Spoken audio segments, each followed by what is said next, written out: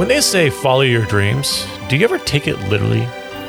Like, do you have a crazy dream and go, I'm going to go do this in real life when you wake up? I do sometimes. Welcome to the Copper Parrot. My name is James Davidson. I am the distiller and co-founder of Island Gateway Rum. And we're going to talk about the October 2022 Rum Club release, Lady G. See, dreams are often things you're already thinking about. They get reprocessed. And I pay attention to my dreams a lot. I record them and all that kind of stuff.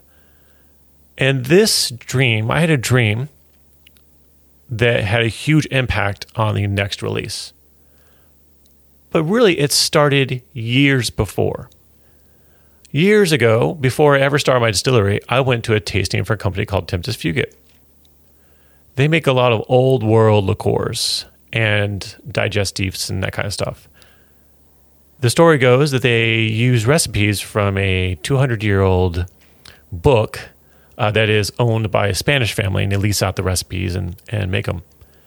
Really cool stuff. And I met the guy. I tried his stuff. I thought to myself, wow, this is really cool. I've never had something like this. Like, they had bitters that were full bottles that you would actually drink by themselves, not add to a cocktail.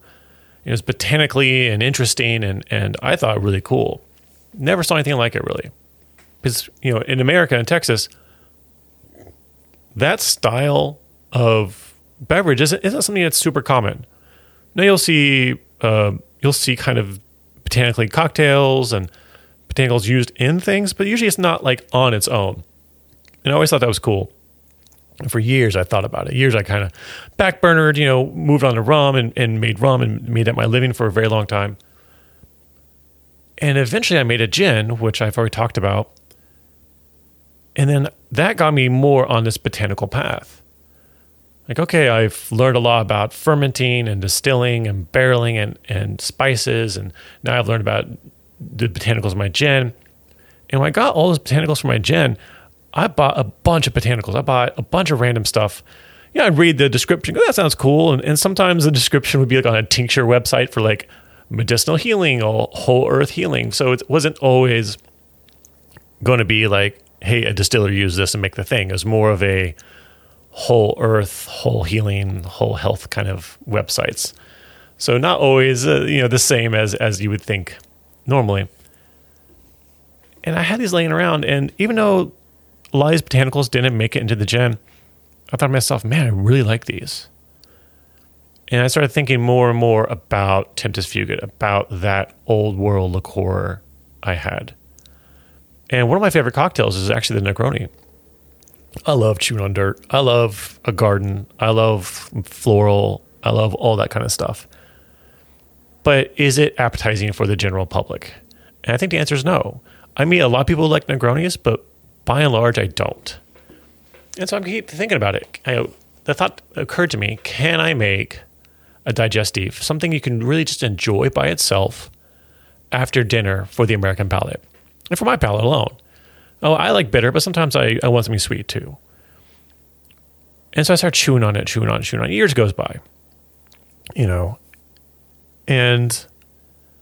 I still have these botanicals. I still smell them occasionally and just kind of look at them. And sometimes I look at my botanicals and I just kind of smell them. I'm like, okay, what is this? Is there something I'm missing with this? I come back to it. Like, am I ever going to use this? I have been trying to use sweet woodruff forever, and I still have not put it in anything. But then I had a dream. And in this dream, I was looking for a time machine. And the time machine was in the middle of nowhere. It was like in the ground next to a nice road, a very well-kept road in the middle of the country. And there's this music throbbing from this hole in the ground. And I say hole in the ground, it's like a very nice hole, like a very square, like you walk into a cellar. And there's mist coming out of this hole, and there's like kind of like a house music, boom, boom, boom, boom, boom. And I descend into this hole. Down these stairs, just metal stairs that look very biomechanical, very futuristic.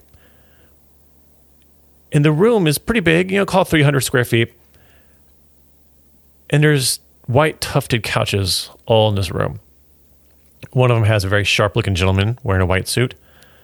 And at the bottom of the stairs is a bar. And there's a woman behind the bar making a cocktail. And and the cocktail's for me. And the woman happens to be Lady Gaga. And she doesn't say anything because she doesn't have to. She's Lady Gaga. And she makes me this cocktail. She uses a custom in-house simple syrup and something in a bottle. I'm assuming it's a liqueur. And the cocktail glowed, and it even issued smoke, smoke and mist and stuff. Kind of like that dry ice smoke, people put in front of their houses for Halloween. And I go sit down next to a dapper gentleman on top of the couch and start drinking this glowing cocktail. And it was amazing. It was delicious. It was like nothing I ever had. And the more I drank, the more I could see a smudge in the air. I could see the outline of the time machine that I knew was in this room.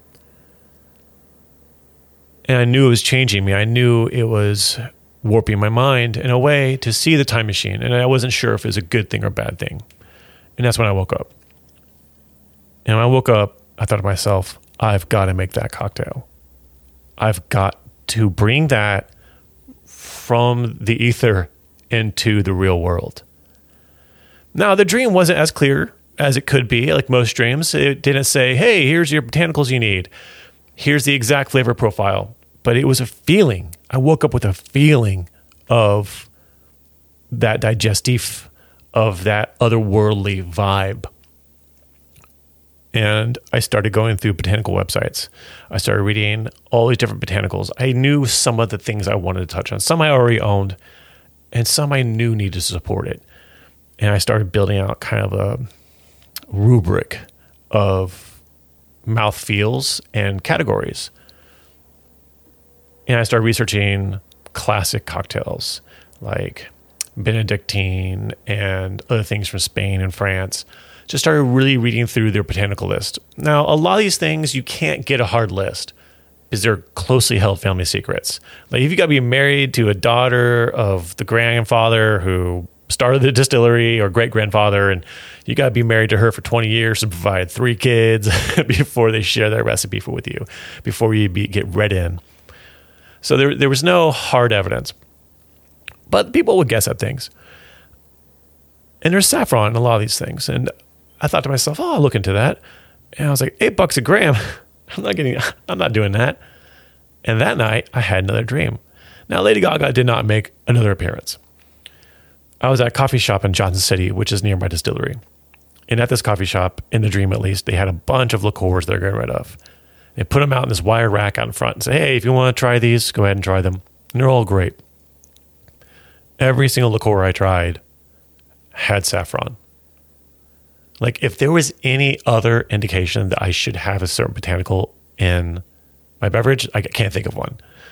Like I thought, I've tried things and thought, wow, this tastes really, really good. But never like this, never like you must at least try this. Says, all right, I'll try this. So order saffron with a bunch of other botanicals. I started with about 10 botanicals, if you want to include the walnut. And I knew it'd be more like 4 or 5. And this is kind of a caveat. I'm going to say, like, I'm really happy with what I came up with. Would I put it up against an old world liqueur? No. It's not bitter. It's not wormwood. So is it the same category? I don't really think so. And a lot of those old world liqueurs are developed over generations. So I think it's great and amazing. I think all my Rum Club members are going to really enjoy it. But I want to preface this, it's not going to be exactly like something from Spain or France. It's going to be something that was made by James Davidson. So I had these 9 or 10 botanicals. And I talk about this a bit on Instagram, and there's the videos if you want to see them. And I infuse them at separate intervals in different jars. And I use infusion instructions from a lot of holistic healing websites. Because like rose hips is not, there are rose hip liqueurs, so that was helpful. But I was using things like burdock root and wild cherry bark and a couple other things that don't really make their ways into a lot of liqueurs or into a lot of informational videos. So I had to go kind of a different path. So I infuse all these different things. And I proof them all to 40% because I want my liqueur to be 40%. And I start blending them. And I taste them all for mouthfeel. Because when I construct something like this, when I do infusions and construct infusions, the flavor is very important, obviously, but I also focus a lot on mouthfeel. I was like, well, the walnut and the wild cherry bark both have big mouthfeels. So I was like, okay, I don't feel like I'm going to have both of these. I'll have either one or the other, which turned out not to be the case, but I'll get to that eventually. And then I had a number of botanicals that were all very tea-like Damiana, Sweet Woodruff, Meadowsweet. All of those had the vibe of earthy, minty, not the exact same flavor by any means, but they occupied a similar place in the mind and in the palate. I probably would not use multiple of those. Like I would use one of those three if I used any of them. And I had a couple of botanicals I use. Those are the big ones that really like fit into similar categories. Because I could have a liqueur with 20 botanicals, but one of my design feelings, one of the things I really try to follow when I make things is I try to make them concise. I try to make them big and interesting, but not overwhelming in character. Because if you put too many things in there, it goes from being interesting and good to being muddled. Now, there's plenty of great things in the world that have 20 botanicals in it, and it tastes great, but you have a really hard time placing a finger on any one thing. That's a personal design choice I make. It's not necessarily a good, bad, or indifferent. It's how I view things, more or less. I like to have something be the bulk of the flavor, and other things support that flavor. Now, this one, I actually did end up not doing an even split, but I use a lot of wild cherry bark and a lot of rose hip. Not even. Now, it also becomes a question of what was even, right? Like rose hips and wild cherry bark are two completely different botanicals, and they infuse very differently. So could I break out the grams of each? Sure. But does that really affect how much is infused into the liquor? It does, but it also changes the texture. I know I'm going to weeds on this, and I'm going a little far afield on how it's made, but making liqueurs is interesting, and I've never really done it. Now, to be fair, I have done coffee infusions. I've done some other infusions, so I'm not brand new to infusions, but this is my first time attempting to go with vibe and feel of something old. And to me, trying to approach the feeling of Europe, of old Europe, is a monumentous task, is something that I approach with some trepidation. Now, I could just not say that, right? I could say nothing about this. I could be like, well, that's not what I'm trying to do, or I could not even bring it up. But now that I brought it up, I'm really telling you, like, hey, like I took it very seriously. Like, hey, no, that's why I hesitate to say this tastes just like, if you like Pim's Cup, or if you like Benedictine, you'll like this. Well, I don't want to say that because those are all very different flavors. So one thing I had to settle was what's going to be my big base flavor. What's going to be the thing that is predominantly the big thing you taste. And like I mentioned a little bit earlier, that I thought it was going to be walnut or wild cherry bark. I didn't think it'd be both. I think you wanted this one or that one. So I started doing blends, and I had my staff come into the production area. Like, hey, try this, try this, try this. And everyone was all about the walnut. Everyone's like, this walnut's great. It's really interesting. It's something you understand. People understand walnut. But I like the wild cherry bark. You know, it's not always about me, right? It's about people's feedback and stuff. But when I tried the wild cherry bark for the very first time, it brought me back to when I first started distilling. When you first distill, assuming you're not doing a professional setting and you're just trying stuff and trying random stuff, a lot of people use oak chips, or they'll use chunks of staves and stuff like that. I use chunks of staves. And that imparts a different flavor than aging in a barrel. It's similar. It'll kind of get you close. But there's something about that character that reminded me of the wild cherry bark. So wild cherry bark gave you kind of wood notes. Is there cherry notes in there? A little bit, but not predominantly. It's there. It gives you the hint of that, But I think the hint is enough to get you to the point where you go, oh, this tastes a little bit like stone fruit. I think that's what did it for me, because all those staves I used beforehand, before I ever got my license, before I ever opened my distillery, were French oak from big red wine casks. So I was very enamored with that feeling. And so I had this emotional connection to the wild cherry bark. I was like, this must be used. Even though everyone's like, no, walnut. And I chose walnut. I was like, yeah, I guess that's walnut because that's what everyone likes. And I made walnut. I made a big batch. I made like 300 milliliters, which is a lot if you're only doing small infusions. And I set off to the side. And then my business partner came in and she tried it the next day. And she was like, I don't like it. And I hated that and loved it. One, it did change a little bit overnight. The botanicals kind of combined up a little bit. It didn't become bad, but it did change a little bit. But two, bringing someone in who hadn't tried any of the previous iterations and then trying that and them going, I don't like it, goes, okay, maybe I need to rethink this. And then went back to wild cherry bark. Again, guys, I must say wild cherry bark like 50 more times before the end of this podcast. And I made an infusion with that. I didn't just swap it out because wild cherry bark is not going to play just like walnut. A walnut has big meaty textures, but it's not oak by any means. And so I made the wild cherry bark. It's like number 14 blend or something. And I let Riley try it. Riley is one of our bartenders here. And he's like, this is great, but it's missing something. And I took a small amount of walnut and put it in there. It was perfect.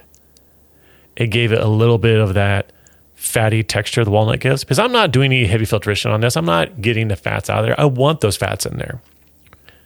So I ended up using wild cherry bark, a lot of rose hips, saffron. You can't not use saffron because this is in my dream. I had to use it. A splash of walnut. Actually, it's walnut toast. A little bit of double simple syrup. I put just a splash of simple syrup in there to make it not bitter. But all these botanicals I just listed, they're not bitter botanicals. Like saffron is like honey-ish. Like saffron's gorgeous. I also use a little bit of Damiana. Damiana, I'll tell you this. Damiana by itself is a beautiful botanical. In fact, there's a Mexican liqueur you get called Damiana. And I recommend getting it because it is a beautiful, beautiful botanical and it could be all by itself. But it gave me that kind of mint, a little bit of grassy texture that a lot of digestives are known for. So I hit all my marks. I hit like the big center palate, hints of fruit, a little bit of that floral, a little bit of that kind of grove texture with the rose hips. Then the saffron, oh God, saffron's gorgeous on the nose. And out of the botanical blend, it is probably 70 to 80% of the cost. It's just so expensive. But when you sit down with a glass of Lady G, it's just a whole experience. You don't need to put it in a cocktail. You don't need to mix it with anything. You could put it on an ice cube and just enjoy the sunset. I'm super excited for October 2022 Rum Club release. Cheers.